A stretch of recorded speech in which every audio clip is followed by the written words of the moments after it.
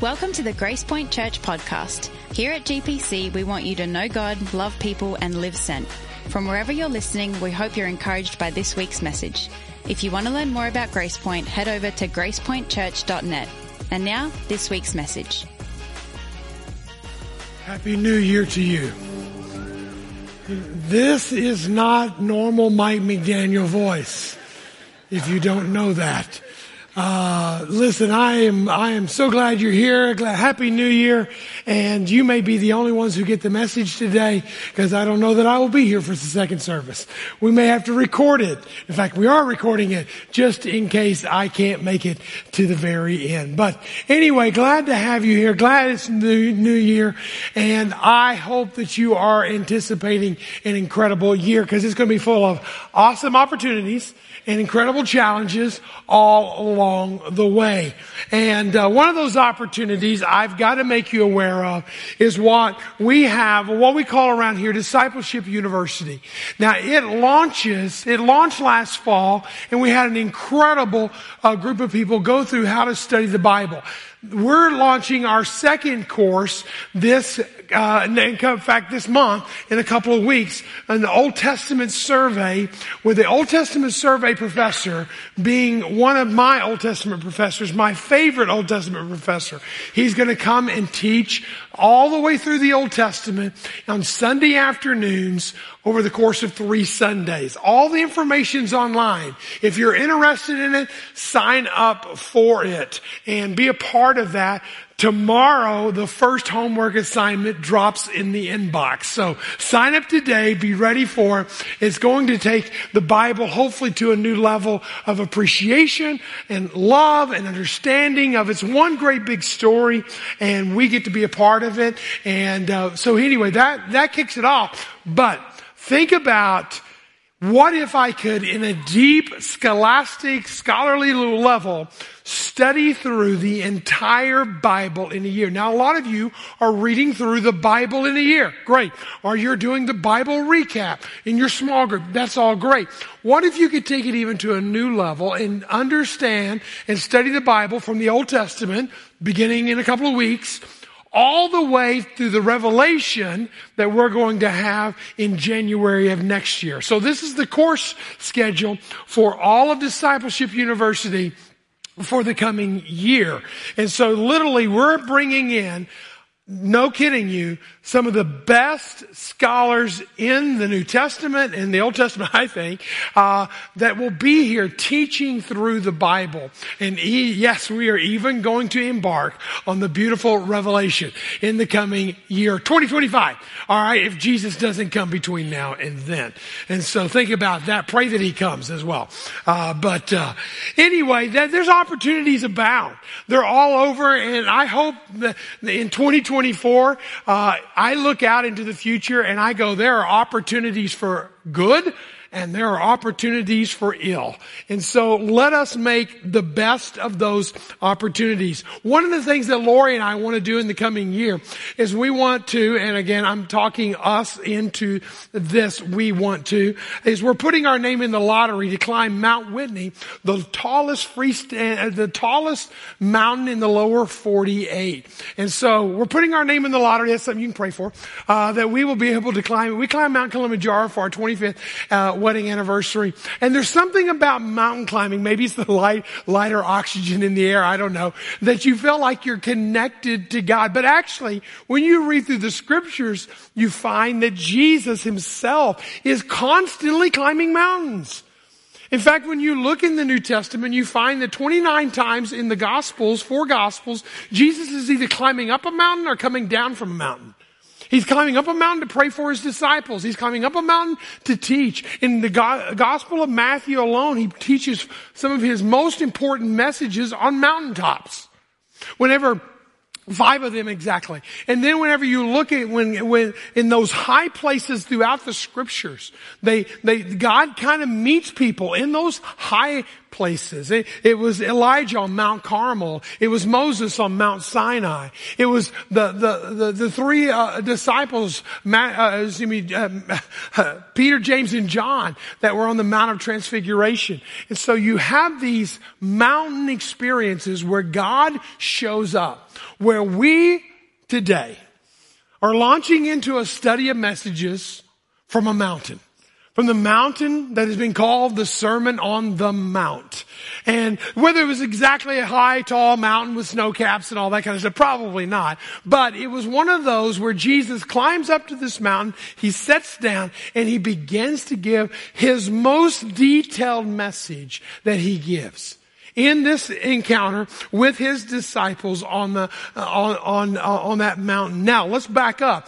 That's chapter 5 of Matthew. So be finding that in your Bibles. We'll be there in a moment.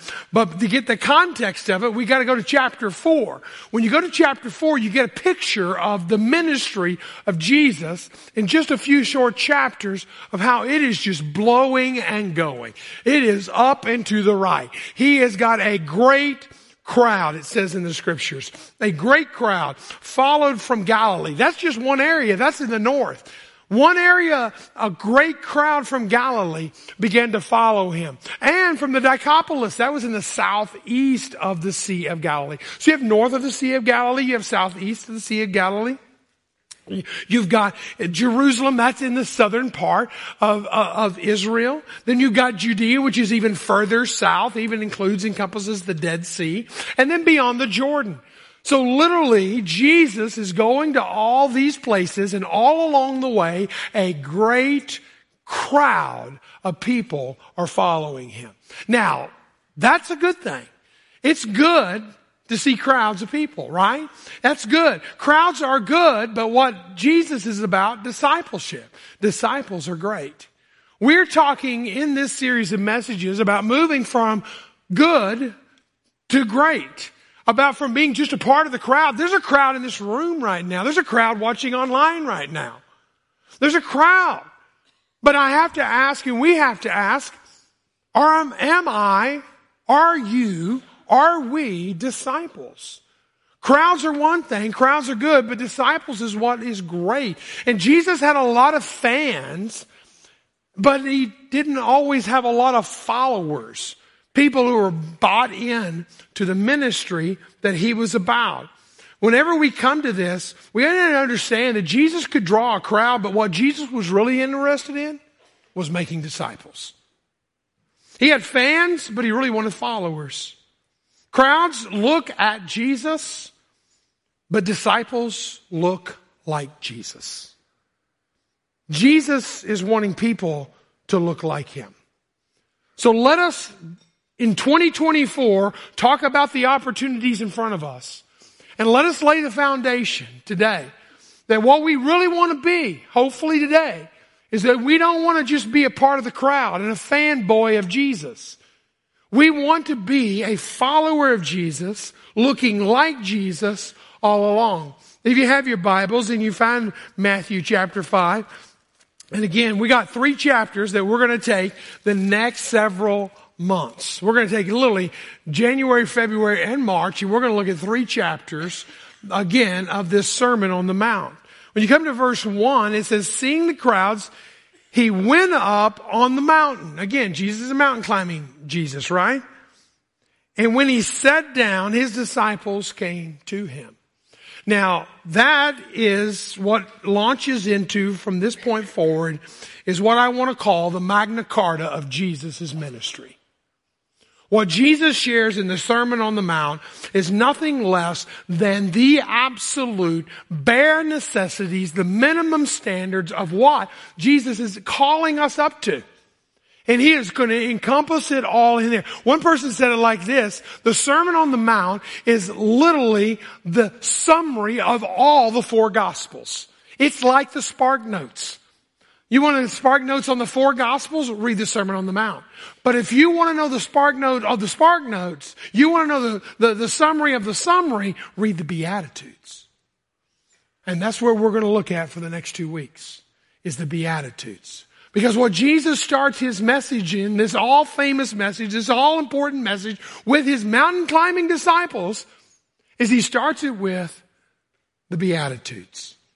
Now, I like the way the Message paraphrases this one verse. It says, when Jesus saw his ministry drawing huge crowds, he climbed the hillside. Those who apprenticed to him, the committed, climbed with him. I want to ask you, are you a valley dweller or are you a mountain climber? Are you going to be a fan? Or are you going to be a follower? Are you going to be a part of the crowd? Or are you going to be a part of the committed? Are you going to be a disciple of Christ or just in a great big group of people? And this 2021, I hate to keep capitalizing on it, but I know a lot of us do. Let's capitalize on it. Let's do what it takes to be a disciple of Jesus. What we have been talking about, if you haven't been with us or you have been with us, you hopefully will see the intentionality of where we've come as a church just over the past fall. Since the fall, we've been talking about, in August, we talked about the number one tool that God uses in his toolbox to build our lives, and it is this tool right here. We have it in our toolbox, we have it on our phones, we have it in our homes. Some people carry it in their cars, they have it on their desk on the job, but sometimes it sits like that all week long. But that tool that God gives us is so important that you do not want to miss the number one tool. The second thing is the foundation. What we did in August, we talked about the tool. The second thing we talked about was the foundation that he's going to build on. He's going to build it on the values. What's really, really important, your values are your foundation. Now, we talked about it from the Old Testament to the New Testament, that if we love God and love people, then we are building a foundation. And then Jesus adds another one in the New Testament when he tells us to go to all the nations. We sum it up really simply like this. Know God, love people, and live sent. It's more than banners in the hallway. It's literally the values that we believe that are in Scripture that we want to help infuse into your life, your kids' life, and into the future. If you will know God in a meaningful love relationship, and if you will love people around you, even the people you don't like to love, even your enemies, Jesus said, then you will be moving yourself forward to being able to live sin in this world and make an impact. Then we talked about the rhythms, the cadences, the structures that we need to put in our life to build this home. The foundations give us security for the future. The homing, the framing, the building it up, the rhythms, the cadences, the rule of life. We talked about inward rule of life that leads to an outward rule of life. These are all messages that we talked about in the fall. But they've all been leading up to a house that's complete, built on a foundation of values given to us by God. Where did we get those values? We got them from this book right here. And we're going to build the rest of our life from the tool of this, what's sometimes called the sword of God, the Word of God. But what are we going to do? We got to move in, right? We got to move into this beautiful home. We got to make it our home. We've got to make it beautiful. And that's where we're going in the Sermon on the Mount.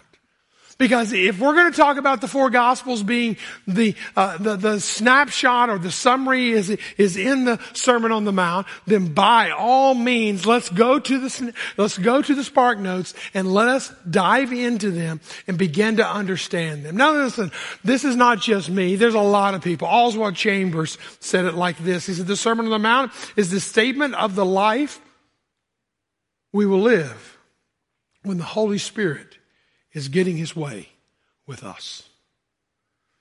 When the Holy Spirit is getting his way with us, read that in reverse. When the Holy Spirit is getting his way with us, we will have that reality be true because we're anchoring it in the Sermon on the Mount. Dallas Willard, who I fully respect, the Sermon on the Mount is a picture of the kind of a person we will become when we abandon ourselves to Jesus Christ.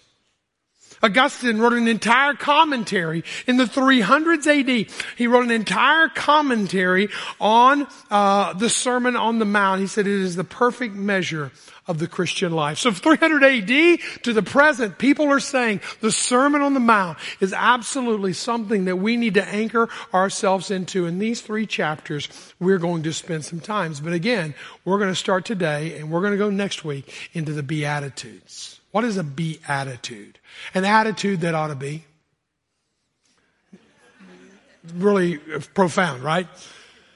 Now, you'll not find the title Beatitude in the text. That's what scholars, that's what people throughout time have called the Beatitudes. But now it's not going to be your normal attitudes, I'll promise you this. Now, it will be a true attitude that you will have. But here's what we ought to understand about attitudes. Is a life principle here for you. If you're new to us, I try to bring these out from time to time. And this is why I'm summing it up in one simple statement. A person's attitude is how you see life and how they see you in life. How those around you see you in life. Because here's what the attitude is. It's how you see life and then how you go and project life out there. Well, what happens is your projection of life becomes your front man. Becomes your advanced man. Becomes the advanced man that other people see and experience you sometimes before you even get in the room. Think about that. This is what John Maxwell said. He said, your attitude is your advanced man of your true selves, of our true selves. Every one of these beatitudes starts with a blessing. I want you to understand that is an important thing. The grace of God is how He brings us into relationship. It's always been the grace of God. We're only saved by the grace of God. Abraham believed and he was reckoned to him righteousness. And all through time, it has only been about the grace of God. And here we see in the Sermon on the Mount, blessing after blessing, 9 times in 9 verses does He give us a blessing. Now, the way you understand the blessing is understanding the meaning of it. Okay, sometimes we say, I bless you when you sneeze. No. Sometimes we say blessing over a meal. No. It actually means something so much more than that. It means to be flourishing in your life. It means to be fortunate in your life. It literally actually means to be happy. Now, I don't like the word happy, and a lot of people don't like the word happy because in the English language, we have dumbed down the word happy. We have cheapened the word happy. So let me just leave it at flourishing, okay? Let me leave it at fortunate. Let me leave it at blessing and give you the idea that what God wants for your life and my life is He wants us to live a blessed life. This goes back to Genesis 1 and 2. This goes back to Psalm chapter 1, verse 1. Well, all through Scripture, God has been trying to get us back to what? A flourishing life. A life of Sabbath. A life of serenity. A life of shalom. He's been trying to get us back to that life. And that's why He says, again, 9 times in 9 verses, blessed, blessed, blessed, flourishing, flourishing, flourishing. It's what we're called to flourishing. It's what He has for us. But when you look at the Beatitudes, you need to see them as they're structured. It starts with a blessing each time, and it moves to the attitude. And then it ends with a promise. Now, I'll tell you right now, we're not going to focus any more on the blessing. Otherwise, you just need to understand we're talking about flourishing, okay? But we're not going to spend a lot of time talking about the promise. That's God's end, okay? The middle part's our part. What attitude are we going to have? How are we going to approach God? How are we going to be in this relationship with God? I want to give you the 4 attitudes. And by the way, these are very unconventional in their wisdom. But let's first of all read the entire passage. Matthew chapter 5. And it said, and seeing the crowds, He went on the mountainside and He sat down, and His disciples came to Him, and He opened His mouth and He taught them, saying, blessed. Here's the first one. In fact, every time you see the word blessed, I want you to say it with me. Okay? Let me turn back. Blessed are the poor in spirit, for theirs is the kingdom of God. Are those who mourn, for they shall be comforted. Are the meek, for they shall inherit the earth. Are those who hunger and thirst for righteousness, for they will be filled. Oh, sorry, I gotta read it now. Blessed are the merciful, for they shall receive mercy. Blessed are the pure in heart, for they shall see God. Blessed are the peacemakers, for they shall be called the sons of God. Blessed are those who are persecuted for righteousness' sake, for theirs is the kingdom of heaven. Blessed are you when others revile you and persecute you and utter all kinds of evil against you falsely on my account. Rejoice and be glad, for your reward is in heaven. For so they persecuted the prophets who were before you. And when you look at this passage of Scripture and you look at, again, the blessing, the attitude, and then the promise, again, you can focus on the promise, but really what you need to focus on is the part that you bring to the table. And it's the reality of what is the attitude that I need to have when it comes to my relationship with the world, others, and God. Here are the attitudes. The first four that we're going to talk about this week are internal attitudes. The second four we'll talk about next week are more external. So we'll talk about the internal ones. One is bankruptcy. How many of y'all wanted to have that as your attitude today? Loss, humility, and craving. Not exactly the attitude list that you were probably expecting. I did old ChatGPT and asked him, because he knows everything these days. I asked him, I said, what does it take to make someone happy today? It was interesting. None of the Beatitudes were listed. Not a single one, not even close, did anyone say bankruptcy. So let's talk about what bankruptcy is and looks like. That's the number one, the first one that he tells us. He says, poor in spirit. Poor in spirit. Blessed are the poor in spirit. For what does it say next? For theirs is the kingdom of heaven. You can't get much more different than that. Here, over here is poverty. Here, over here is the kingdom of heaven. You can draw a line from infinity, and you will probably not touch those two extremes. We're not just talking about poverty over here. Well, let's start with the kingdom of God, kingdom of heaven, because that's going to be a theme throughout the book of Matthew. We'll come back and talk about that in a few weeks. I want to put that there. But right here, when you come to poverty, that means what poverty means today. That means bankruptcy. That means I don't have enough to cover my bills. That means I don't have enough to make it through life. That means I can't in myself fix my financial problem. What do? You go for bankruptcy. Now, this is not bankruptcy of the dollars and cents in the account, because a lot of you have a lot of money in your 401ks, in your alternative side incomes, and in the things that you like to do in the discretionary life that you live. That's great. But this is not talking about poverty of wealth. This is poverty of spirit. This is internal. Deep in your soul, there's a poverty. See, you can't appreciate the wealth of God's kingdom until you have first discovered the poverty of your own soul. I had a friend of mine who had to file for bankruptcy one time. And I can remember sitting down and having coffee with him, and yes, I paid for the coffee that day.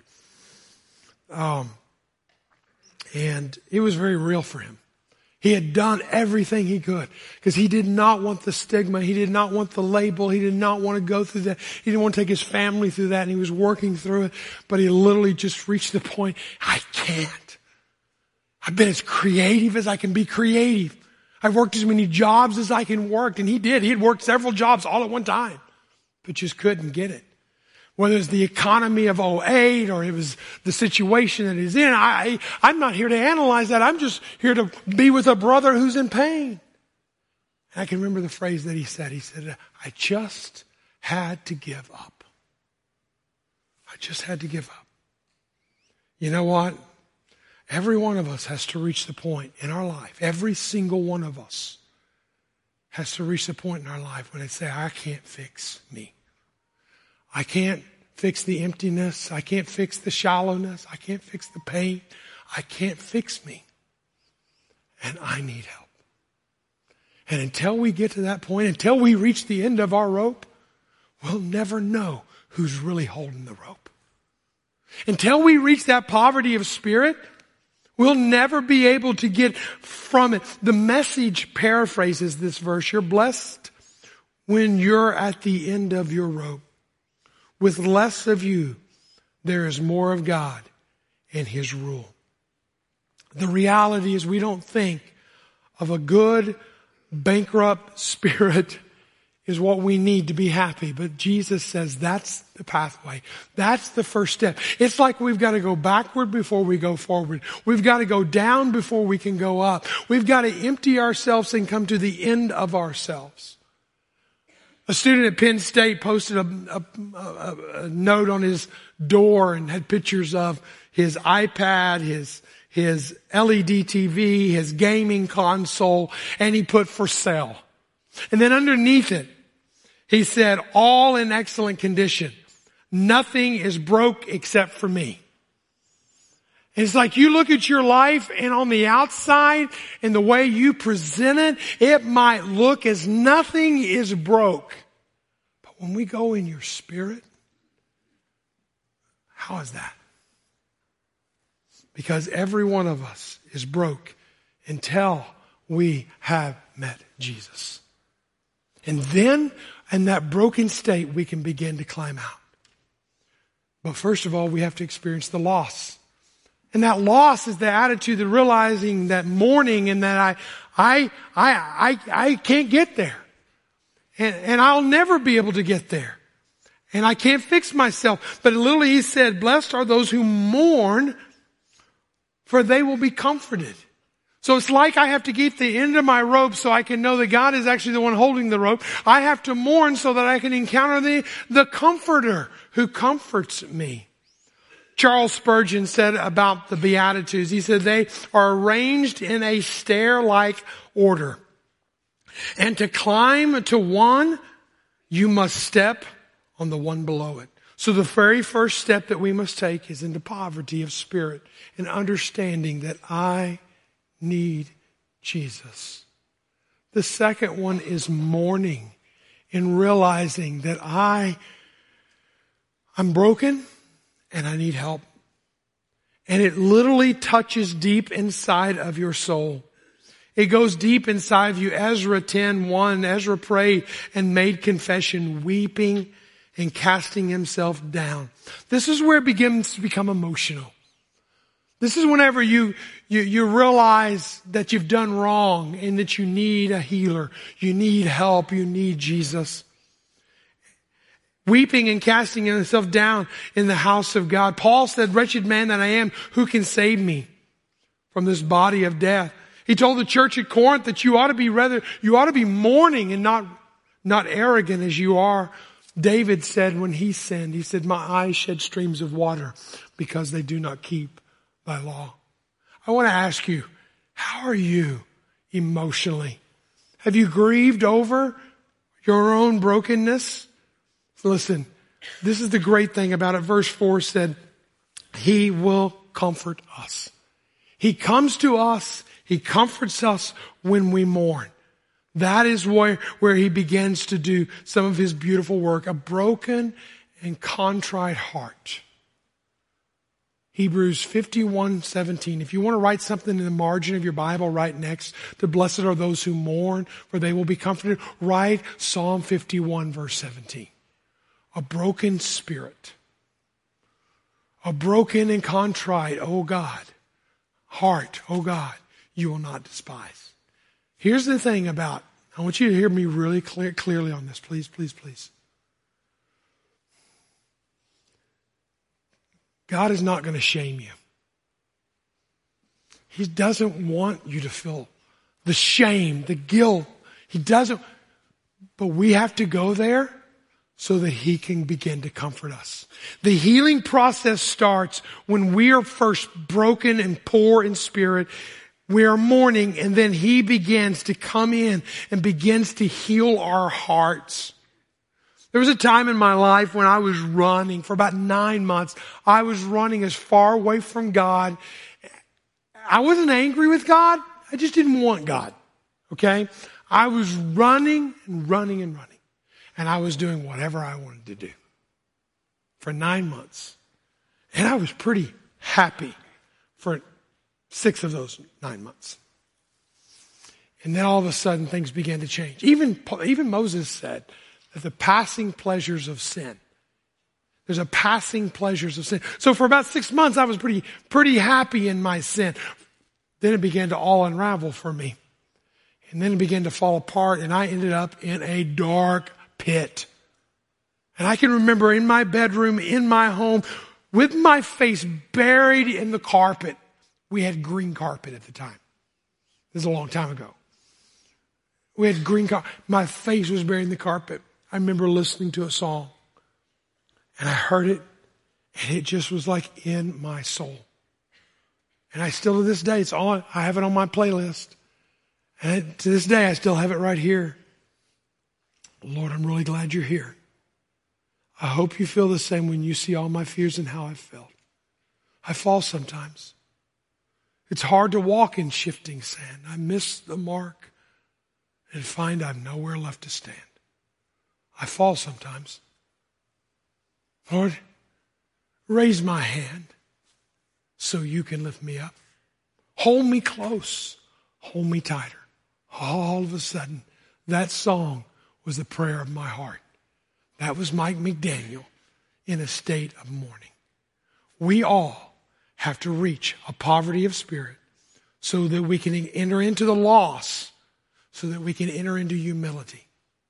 Humility is where we need to be next. It's an attitude that we need to carry with us. And it's not one that's much looked at today. In fact, I would say we're probably more confused with it. We confuse meekness with weakness. We think humility is humiliation. We don't think that we got to be self-promoting. Blessed are the meek, for they'll inherit the earth. What a contradiction. I'm here. It's not bad posture either. It's literally of my spirit that I have realized it's detoxification of self is what humility is. Because everything in this world says it's about you, and you need to make it about you, and you need to keep it about you, and if you don't, other people are going to run over you. You're going to miss the promotion, you're not going to be chosen for the team, other people are going to be in first place and you're going to be in last. Stop it. Humility is not about me anymore. It's about something so much bigger than me. My life isn't about me. Take my yoke upon you, Jesus said. This phrase, by the way, this word that is used here for gentle or meek is actually only used about 4 times in all the New Testament. One of those times is used in Matthew chapter 11, verse 29, when Jesus is referring to himself. Take my yoke upon you and learn of me, for I am gentle. That's the word meek. That's the word humble. For I am gentle and lowly in heart. Now, I want you to think about this for just a moment. There are 89 chapters in the Gospels. This is the only verse in all of the Gospels that Jesus describes his own heart. And how does he describe it? As gentle, humble, meek, and lowly. This whole Beatitudes, this whole Sermon on the Mount is us becoming like Jesus. This whole call to discipleship is us becoming like Jesus. It's moving from a fan to a follower. It's us becoming like Jesus. So literally when he's saying this, he's saying, I want you to be like me. What does that mean, to be gently and lowly? Dane Ortland wrote a great book, Gentle and Lowly, by that very title. I want to read a paragraph from his book. He said, the point is saying that Jesus is lowly, is that he is accessible. For all his resplendent glory and dazzling holiness, his supreme uniqueness and otherness, no one in human history has ever been more approachable than Jesus Christ, gentle and lowly. This, according to his own testimony, is Christ's very heart. This is who he is: tender, open, welcoming, accommodating, understanding, willing. If we are asked to say only one thing of who Jesus is, we would be honoring Jesus in his own teaching if our answer was Jesus is gentle and lowly. I want to say that we're flipping the script on attitudes today. that if we're going to be like Jesus, it starts with a poverty, a bankruptcy of spirit. It moves to a loss. Yes, I'm mourning my sin, my brokenness, the things that I've done to offend God and others. And I'm moving into a spot of humility, which is just like Jesus. When I become the person who's tender and open and welcoming and accommodating and understanding on the job, in my marriage, with my kids, how does that revolutionize the relationships? How does that make me more flourishing in this life? How does that bring me fulfillment? How does that bring me the blessed life that God is calling me to? All these four we're talking about today are all internal, which is the next one is craving. Craving. We hunger and we thirst for righteousness. Whenever you detoxified yourself of yourself, then you can now move into what you really are, true substantive food, true substance of satisfaction. Because the next word, the promise after that, those who hunger and thirst for righteousness, they will be satisfied. They will be satisfied. That's where He's leading us. That's where He's taking us. When we empty ourselves of ourselves, when we move into craving and longing for Him. Hey, what are you having for lunch today? I know, squirrel. What are you having for lunch today? You going to a buffet? Maybe the Golden Corral? Maybe you're going to hit up one of these local restaurants. And lots of options for you. You know, right now, I've already distracted you. You're already thinking, what's lunch? Because what happens is when we get hungry, we get hangry. And we get hangry, nothing else satisfies us until we take care of that hanger.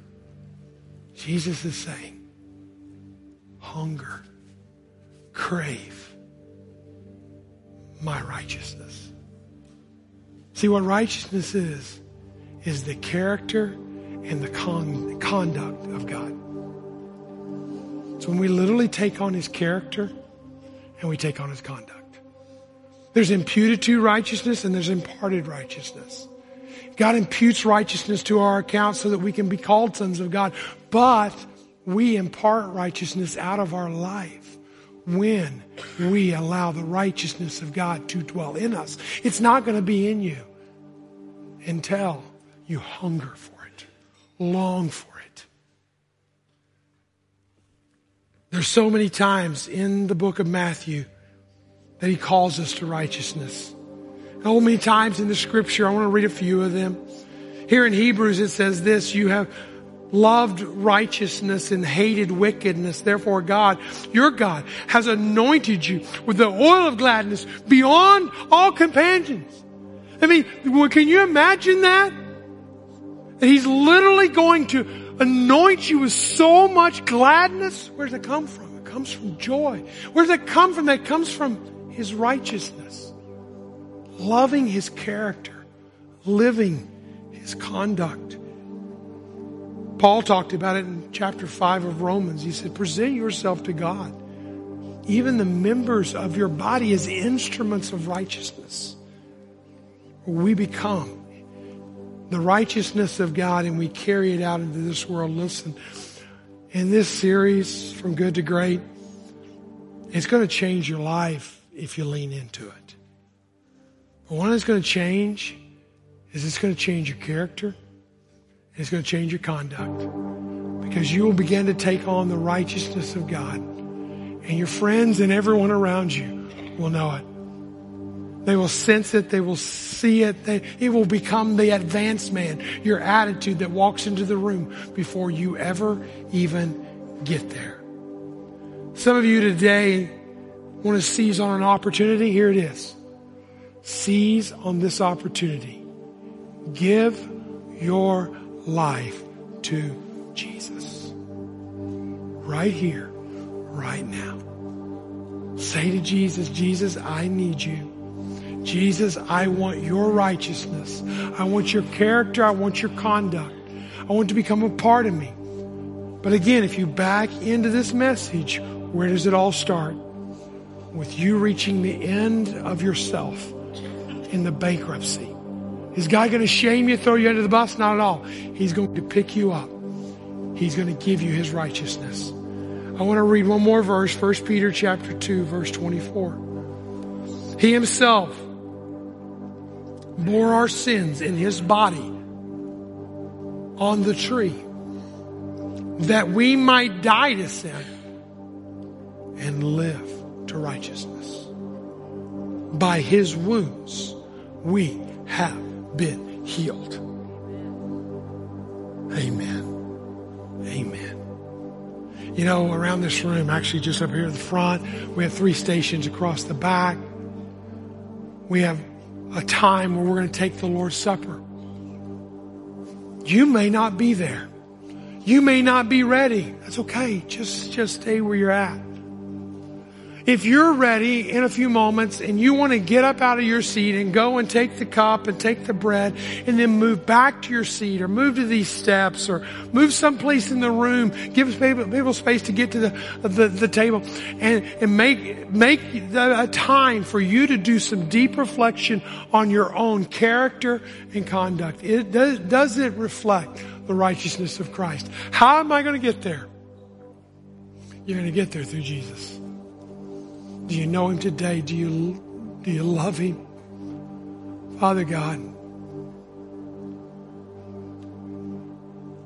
thank you for giving me enough of a voice to make it to this point. But more importantly, Lord, thank you for every soul who's in this room, everyone who's watching online.